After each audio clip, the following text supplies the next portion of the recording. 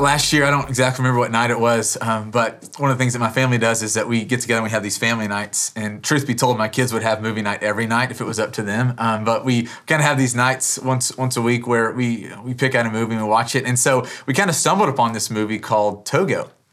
And I don't know if you've ever heard of Togo before. And it's a pretty amazing movie because it's based on a true story. And so I'm not going to give you the whole plot line, but basically it's about this dog sled team, and specifically this dog named Togo. And it takes place in this small town in kind of nowhere, Alaska. And the plot is essentially that this small town, diphtheria breaks out into this village, and it claims a couple of kids die, and they realize that, man, unless they do something, it's going to wipe out their whole town, their whole village. And so what you learn about this is that there's actually an anti-venom. There's this serum that is able to treat the diphtheria, and so it's not lethal if you have the serum, but unlikely or unfavorable for this little village is that all of theirs has expired. And so they do some research and they find out that the closest serum to save their village is 700 miles away. And that's typically not a very big deal, but they're kind of experiencing, it was the coldest record-breaking winter that they'd ever experienced. Meaning that no trains could come by their village, no planes could fly in. And so they're just kind of faced with this bleak moment where they're looking at all these kids that are getting sick and they're dying, and they realize that there's nothing that they can do about it in and of itself. And there's this moment where this man steps up and this owner of these dogs, and he says, I'll make the trip. And it's so beautiful because what you realize is that he volunteers, and he kind of has this moment with his wife and his family where he's kind of stepping out into the unknown. It's not this guarantee that everything's going to work out, that he steps in, he risks his life to save his village. You have to go and watch the movie to kind of see how it unfolds. But as I was just preparing for today, and as we've been reading and praying through the book of Acts, I've loved doing that with you as my church family. But one of the things that I've been so moved by, and I'm sure you've been moved by so many things as well, but one of the things that has touched my heart deeply is specifically Paul. And in particular, the things that Paul was willing to do, the things that he was willing to endure so that people could know Jesus. And this is not always true. But have you ever noticed how so many of the best stories, the stories that touch our hearts, the stories that move us, the stories of heroism, it's this one characteristic that rises to the surface, that what others could gain mattered more to them than what they might lose. That in so many of the stories that we love and are drawn to, there's this characteristic that somebody, they cared more about what others had to gain than what they had to lose. Man, it's why Togo is such a moving story for our families. We were watching it. It's why reading through the book of Acts has been so inspiring. It's what's so beautiful about Jesus, that they were willing to do whatever it took, that they were willing to endure whatever came their way, because they knew they had something that was so valuable, something that others needed, and they were willing to give of themselves in order that others might gain it. For the past 3 weeks, we've been reading through the book of Acts. And then on Sundays, we've been trying to kind of hit some of the highlights. And I just kind of want to recap what has happened real quickly up until this point, because, we're starting in Acts chapter 20. It's like, what has happened up until this point, especially if you're just now joining us. And so I want to give a brief recap of Acts and our teaching series, and then we'll jump into our teaching for today. And so, the book of Acts begins, and Jesus has been crucified. He raises from the dead. And in the words of Dave, that he Peter Pans to heaven. He ascends into the heavens, that he's no longer seen. He's seated at the Father's right hand, and it's from that place in heaven that he pours out his Spirit on every man and woman who puts their faith in Jesus, who follows Jesus. And so Jesus is reigning in heaven, and then God is just pouring out his Spirit on people. He gets a hold of this man named Saul, who becomes Paul. And Paul just starts taking this message of who God is and what God has done and what God is doing, literally all over the ancient world. And it's in this place in Acts chapter 20 that we pick up this morning. So we've been talking about what it looks like to be a Spirit-led church the first week. The second week, we talked about what it looks like to be a scattered church, how we keep preaching and keep processing at the same time. The third week, we talked about what it looks like to be a culture-shaping church. And today, we're going to talk about and look at what it means to be a self-giving church. As Lucas was reading our passage today, I was so struck by by this passage of Scripture. I was trying to figure out what to teach this week. My assignment was Acts chapter 20 through Acts chapter 27, and obviously I wasn't going to teach all those chapters, so I had to find a piece to teach on. And I was just led to this passage of Scripture, and as I was reading it, what I realized is that, man, I could, in not good faith, write this passage of Scripture in my prayer journal. That those words, man, that I want them to be true. But the reality is, if you look at my life, if you look at the way that I live, the way things that I prioritize, man, Acts chapter 20 is not true to Brandon Steele. But I'm so encouraged because I think on the table for us today is this invitation to start letting our lives be shaped so that we can become these people. So this is what Paul says. I'm going to read it one more time. Acts chapter 20, starting in verse 22. He's in the midst of taking the gospel all over the ancient world. And this is what he writes. He says, compelled by the Spirit, I'm going to Jerusalem, not knowing what will happen to me there. I only know that in every city, the Holy Spirit warns me that prison and hardships are facing me. However, I consider my life worth nothing to me.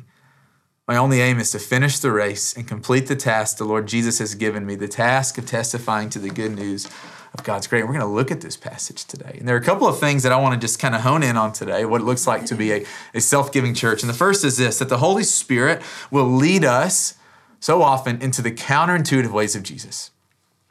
That the Holy Spirit will lead us so often into the counterintuitive ways of Jesus. And so listen to those words from 22, 23. Just listen to this. Man, compelled by the Spirit, I'm going to Jerusalem not knowing what's going to happen to me. I only know that in every city, the Spirit warns me, the Holy Spirit, that prison and hardships are facing me. And there's so much in these two verses, man. We could spend weeks in this, but there are a couple of things I just want to draw our attention to. For those of us who are followers of Jesus, I love the way that sentence starts, compelled by the Spirit. And for those of you who follow Jesus, you are familiar with the compelling work, the compelling nature, the compelling nudging of the Holy Spirit. You know what it's like when the Holy Spirit is compelling, when he's prompting you to do something, to say something. You feel it. Right? And sometimes it's in really kind of subtle ways and you don't even realize it's the Holy Spirit until you act on it. And it's kind of this eye-opening moment like, oh man, God is in this. And then sometimes it's very overt that you know that God is leading and he's inviting you to do something. And I think about a couple of ways that I've seen this. A couple weeks ago, there were some friends of mine that are part of our church family that were on my heart. And so I was praying for them. And I just kind of felt like the Lord was saying, hey, I want you just to reach out to them and just to encourage them. Tell them how thankful you are for them and for what they're doing in our church family. And so I just, sent them a little text like, hey, you're on my heart this morning. Just wanted to let you know I'm so thankful for the way that you're discipling people in our church, the way that you're raising up people, the way that you're investing in people. You're so valuable. And our church is so different because of who you are and what you're doing. Just want you to know how loved you are. I get a text back a few minutes later, and my friend, the girl replies, and she's like, with tears in my eyes, man, you have no idea how timely this was. That I was doing something last night. I was spending some time with some leaders and just kind of woke up this morning wondering, man, is what I'm doing impactful? Is it helping? And she's like, your text is just so what I needed to hear. And you guys know what that's like for those of you who are followers of Jesus. You have been the person that the Spirit has flowed through to touch other people. You are familiar with the compelling nature of the Spirit. Man, I think about when our church began. I love that Dave and Sid were standing up here calling Sin to worship this morning. And I don't know if you noticed, man, it's so fun just seeing the way that they love each other. Like you can just see it up here on camera, the way that they care about one another. And it's so cool because that's who they've always been. I've been walking with Dave and Sid for a very long time, since 2004 when I first met them. And I remember in 2007 when they really felt the call of the Lord on their life to plant a church in Nashville that would reach the lost, that wouldn't just be another church on the corner, man, but that would advance the mission of Jesus all over this city and beyond. And so I remember that they kind of went into this season of just praying, just the two of them. And for 6 months, they were trying to discern, was God putting it on their heart to plant this church? And they hadn't told anybody. And I remember Dave telling the story of his cousin one day calling him and just said, hey, Dave, I was praying for you this morning, and the Holy Spirit just wanted me to tell you that you need to plant that church.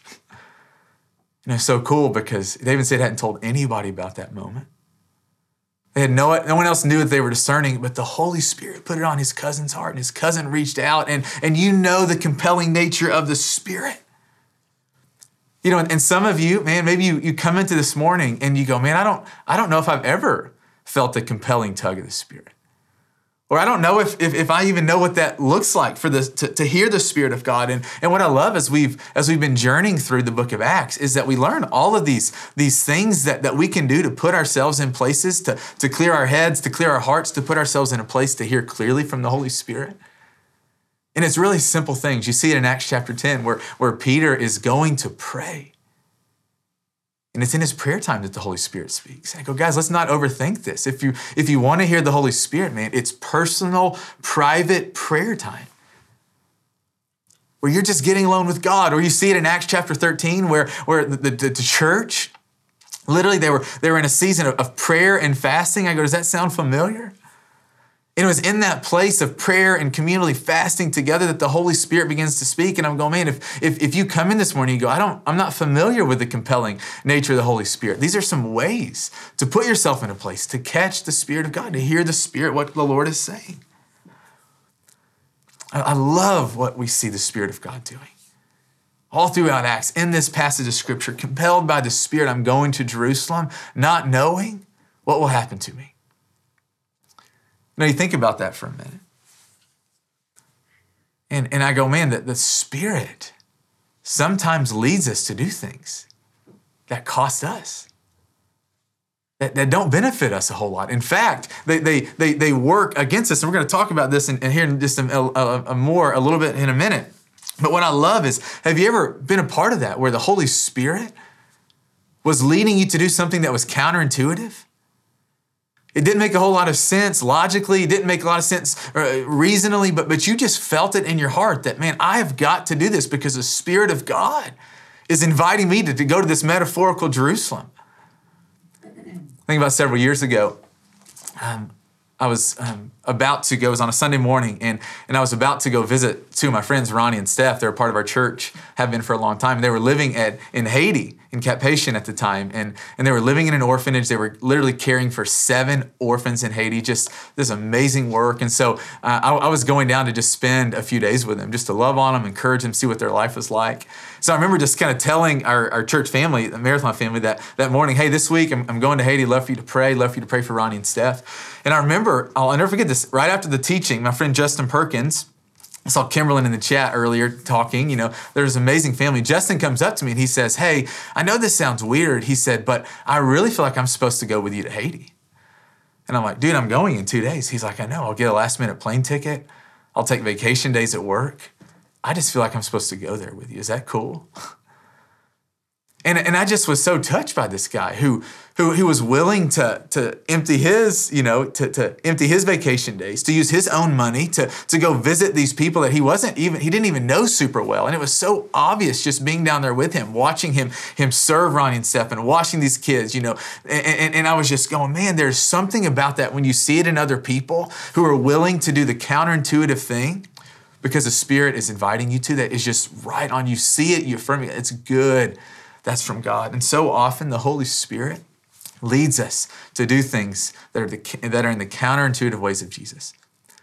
I don't know if you got to come up here to the prayer stations last week, but Jen Barnett had put together these amazing prayer stations. And on one of the stations, there was this quote, and I took a picture of it. And it was a quote from John Wesley. And it was he's the man who started the Methodist church movement. And there was this quote that he would repeat to the people that were following him as their kind of renewal of their covenant. And this is what he wrote. He says, commit yourselves to Christ as his servants. Give yourselves to him, that you may belong to him. Christ has many services to be done. Some are easy and honorable, and others are more disgraceful and difficult. Some are suitable to our inclinations and our interests. Others are contrary to both. In some, we may please Christ and please ourselves, but then there are other works where we cannot please Christ except by denying ourselves. And as I was wrestling with that this week, as I was wrestling with Acts chapter 20, man, I go, man, so much inside of me just wants control. Man, just wants to hold on to my comfort. And what I realized is that, man, just like fasting, have you ever noticed how when you only think about what you're giving up, fasting is terrible? Like if you just sit around all day and you're thinking about the things that you're setting aside, it's no fun. But if you can think about not what you're giving up, but what you're getting, man, it just makes you want more. And so is the same with the Holy Spirit. When you think about letting go of control or of comfort, man, you never want that. But when you go, man, I can have more full life with Christ.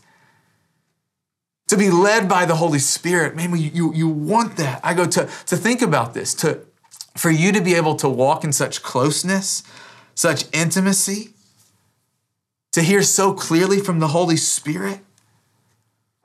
Man, for you to have such good friendship with the Holy Spirit that he can say, hey, hard things are coming your way.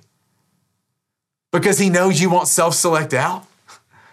Because he knows that you're a man or a woman that can handle it, and God loves to prepare us the same way that he did Peter, where he revealed it to Peter that his life was almost over. I go, man, are we walking with that much trust and that much dependence on the Holy Spirit where God can reveal to us whatever he wants because he knows we're not going to abort the mission? And one of the things that we learn if we want to be a self-giving, other-focused church is that we let the Holy Spirit lead us into the counterintuitive ways of Jesus. And it's not always, man, but there are some times where it doesn't make a lot of sense. The second thing that we learn, I think, from Paul in this passage of Scripture is that the Holy Spirit will lead us to share Jesus. Verse 24. That's what Paul writes. He says, I consider my life worth nothing to me. My only aim is to finish the race, complete the task the Lord Jesus has given me, the task of testifying to the good news of God's grace. I mean, man, something that has stood out to me as we've been reading through Acts is how many different individuals and groups of people personally opposed Paul. And I went through and I just kind of wrote all these out. I'm not going to share them all this morning, but there were so many different people that were aggressive and hostile and hated him. And so you see it in Acts chapter 13 where it says this group in verse 50, they stirred up persecution against Paul and Barnabas. They expelled him from the region. Think about this, to be expelled from the city of Nashville, to be expelled from Creve Hall because of your commitment to Jesus. Or you see it in Acts chapter 14 that some Jews came from Antioch and Iconium.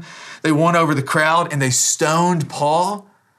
They dragged him outside the city thinking he was dead. Or you see it in Acts chapter 16, verse 22, the crowd joined in the attack against Paul and Silas. The magistrates ordered them to be stripped and beaten with rods. After they'd been severely flogged, they were thrown into prison. Their feet were fastened in stocks. You see it in Acts 23, verse 12, where it says the next morning some Jews formed a conspiracy and they bound themselves with an oath not to eat or drink until they had killed Paul. And I go, guys, this was his life. That every time, man, he would go into a city and it's like he would face all this opposition. He'd get kicked out. He'd get physically beaten. He would get abused. He would get verbally abused, man. And then he would find his way into this new city and start teaching over and over and over. And you look at Paul and you go, man, the guy is relentless. Discouragement, disappointment did not stop him. And I think it's because Paul knew that it was more valuable for them. These people who were opposing him, hated him, didn't want anything to do with him, he knew it was more valuable for them to have a chance to hear about Jesus than it was for him to hold on to his own comfort, his own safety, his own life. I go, guys, Paul was a normal guy just like you and I. A guy who'd been changed by the grace of God. And I go, sometimes I read Paul's story and I compare it to my life and I'm like, man, if I had this moment where I'm walking walking down the street and I get blinded from heaven and, for 3 days I sit in darkness, I have this vision of this man named Ananias coming to me and he comes to me and he touches me at my eyes and then scales fall from my eyes. Like, I think I would probably be, like Paul as well. I think I'd be that devoted. But the reality is, man, the grace of God has come into my life. The grace of God has come into your life. And maybe you haven't had scales fall from your eyes. It's a matter of faith. And Paul really understood that he had been saved by the grace of God. And what the Lord was showing me this week is that while Paul most certainly loved people and while he wanted people to know Jesus, you know who he ultimately loved? Jesus. Man, he understood that Jesus, the real physical Jesus, saved him. That Jesus died to pay for all of his sins. That Jesus rose from the dead and he appeared to him in the midst of his darkest days. And Jesus didn't show up and condemn him, but he invited him to be his vessel through which the graciousness of God would be preached to the ends of the earth. Paul loved Jesus. And Paul knew that it pleased Jesus when people turned to him. He knew that how happy it made the heart of God when people would step into life with him. And so for Paul, it was worth laying down his life to make Christ happy. That Christ could gain more and more people. I love that Paul writes, my only aim is to finish the race. You know what he's saying there? My aim is to be with Jesus. Guys, it drove him. The way he spent his time, the way he spent his life. Knowing that Christ would either return or that he would die and that one day he was going to meet Jesus. And so is true for us. That each and every one of us, whether you believe him or not, whether your faith is weak or strong, there will be a moment where you realize that Jesus Christ, everything that's written in Scripture about him is absolutely true. You will stand face to face with this God. And that could either be a moment of dread, man, because you spent your life rejecting him and running from him and quenching the Spirit.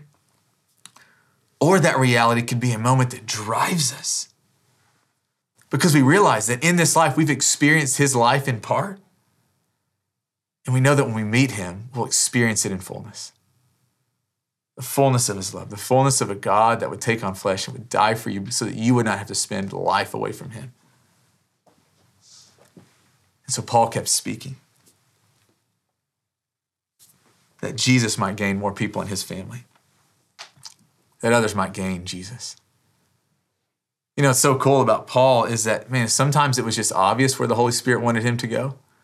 Acts chapter 16, he has this vision, this man from Macedonia, hey, come over here. And so he decides in that dream, that's God talked to me. I got to go to Macedonia. And we all have those moments where you just kind of feel it burning, where God is inviting you to go somewhere, to do something. I remember this last year happening to me where I was really personally challenged as we were reading through Luke chapter 10, teaching through Luke chapter 10 and Awaken. And the part of that passage that Jesus says, go. And he doesn't say as you go, he says, go. And what I realized is that I think part of what it means to follow Jesus is that we're supposed to set aside time in our life to specifically go and to reach the lost. And so I started setting aside time in my day, in my week, to doing this. And so I remember just waking up one morning and just this specific coffee shop being on my heart.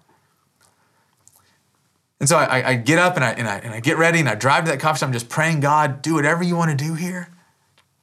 I remember walking in this coffee shop and kind of looking around and going, man, is there someone here you want me to talk to, God? Will you highlight it? Would you bring it to the surface? I remember going to order my coffee and I strike up this conversation with this guy.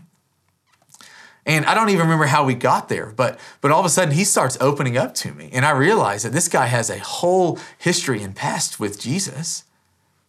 But man, he has walked away from the Lord.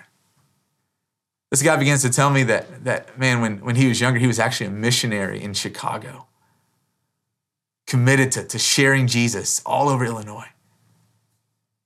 And he didn't tell me about what happened, but something happened in his life.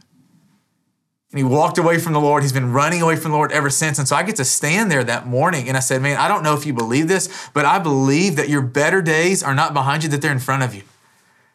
And I said, I don't know if you buy into this or not, but this morning I was praying and asking the Lord where he wanted me to go. And I believe the Lord led me right here for you. To know that Jesus loves you, that he's not done with you. You know, he just kind of shrugged it off, didn't really think much about it. And I'm going, guys, I believe that as his followers, there will be these moments where the Lord will lead us, where he will invite us to go into specific places and to share him. But it's not always like that. You know, what you also see in the life of Paul is that so often he was just going about his life with the priority of talking about Jesus. With the priority, it's what his passion was. For him to talk about who God was and what God has done in his life, for others to know him, he had something that others needed and nothing was going to keep him from sharing that. And because of it, man, our whole world, we know Paul. Man, because he cared more about others knowing Jesus, what they might gain, than what it would cost him. And guys, I just want to just speak a couple of just real quick pastoral words as we kind of wrap up today, man. We can't be concerned with the results. You know, as you share Jesus, so many people, they don't want anything to do with it. It's not going to be the right time, man. You're going to look like an idiot. You're going to fail. You're going to stumble over your words. You're serving Jesus, okay? You're doing this because you know how much it pleases God's heart, how much they need Jesus. So the pressure's not on you for the results. I also want to share, don't be concerned if it feels unnatural at first. Man, anytime you start doing something that you haven't been doing, it feels unnatural. Go to the gym if you haven't gone to the gym in years. It feels so unnatural. Your body hurts for 4 days afterwards. It's unnatural, right? It's uncomfortable. The same is true when we start getting serious about sharing Jesus. And I just want to encourage you to think about this, because I know that my tendency so often, it's like, I know that I want to be doing this. I know that I want to share Jesus. I know how much I love Jesus. And I know that I want, but there's something so often that comes in between me and sharing, and it's this block. And I want you to really just wrestle with, man, why do you love Jesus? Like personally, why do you love him? And what has the Lord done in your life, not in someone else's life? And what's the Lord doing right now? And I go, guys, may we be a people that know that we have something to give to the world. And may we be a people that understand that it is worth others gaining, even if it costs us everything. So this morning, man, as we wrap up, I want to just, pray for us. And there are lots of things that we could do here. You could give us some key takeaways, but I just felt like, man, I know that inside of us as his followers, that we all want people to know Jesus, that we all have people in our lives that don't know him. And here in a minute in communion, we're going to kind of wrestle with some of these questions. I encourage you to do that with your at-home gathering. But I just want to pray for us and ask God, would you remove any hindrances in our hearts and any hurdles? And God, would you put this same heart that's in Paul in us? So that our kids, and so that our women, and so that our men, man, that this is true of Ethos Church. That this is true of the church worldwide, that we don't care what it costs us. Because we know that we have something the world needs. And so I just want to invite you right now, put out your hands in front of you. And I'm just going to pray a pastoral prayer over us.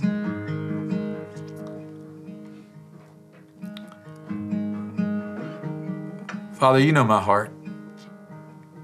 And you know that there are so many moments that I am just all in. And I want to share you. And there are moments like right now where even as I'm preaching this, I just feel some resistance in my own heart. And Lord, I pray for our family, Father. I pray for our family, for your sons and your daughters. And God, if anything that I said today kind of puts this like guilt or this shame or this pressure on us that we should be doing it, it's not what was my intention, and you know that. Would you remove that? And God, would you give us just a passion? Would you give us a clarity, the same clarity that Paul had, the same clarity that you had, Jesus? That we have something that the world needs, and I pray that we would be more concerned with them getting it and it costing us something great than us hoarding it and not costing us anything. And so, Lord, help us not to play it safe. Would you give us really thick skin and really big hearts?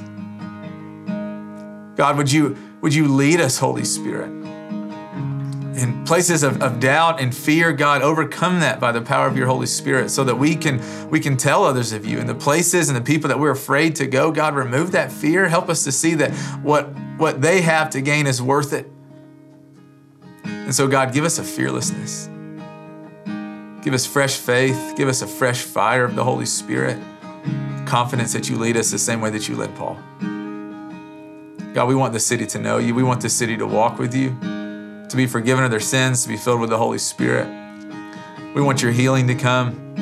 We want the chains to fall. We want injustice to be done away with. We want brokenness to be healed. We want you, God, and what only you can offer. And so we just pray, Jesus, forgive us when we look to other things, when we look to ourselves, when we look to people. We look to you.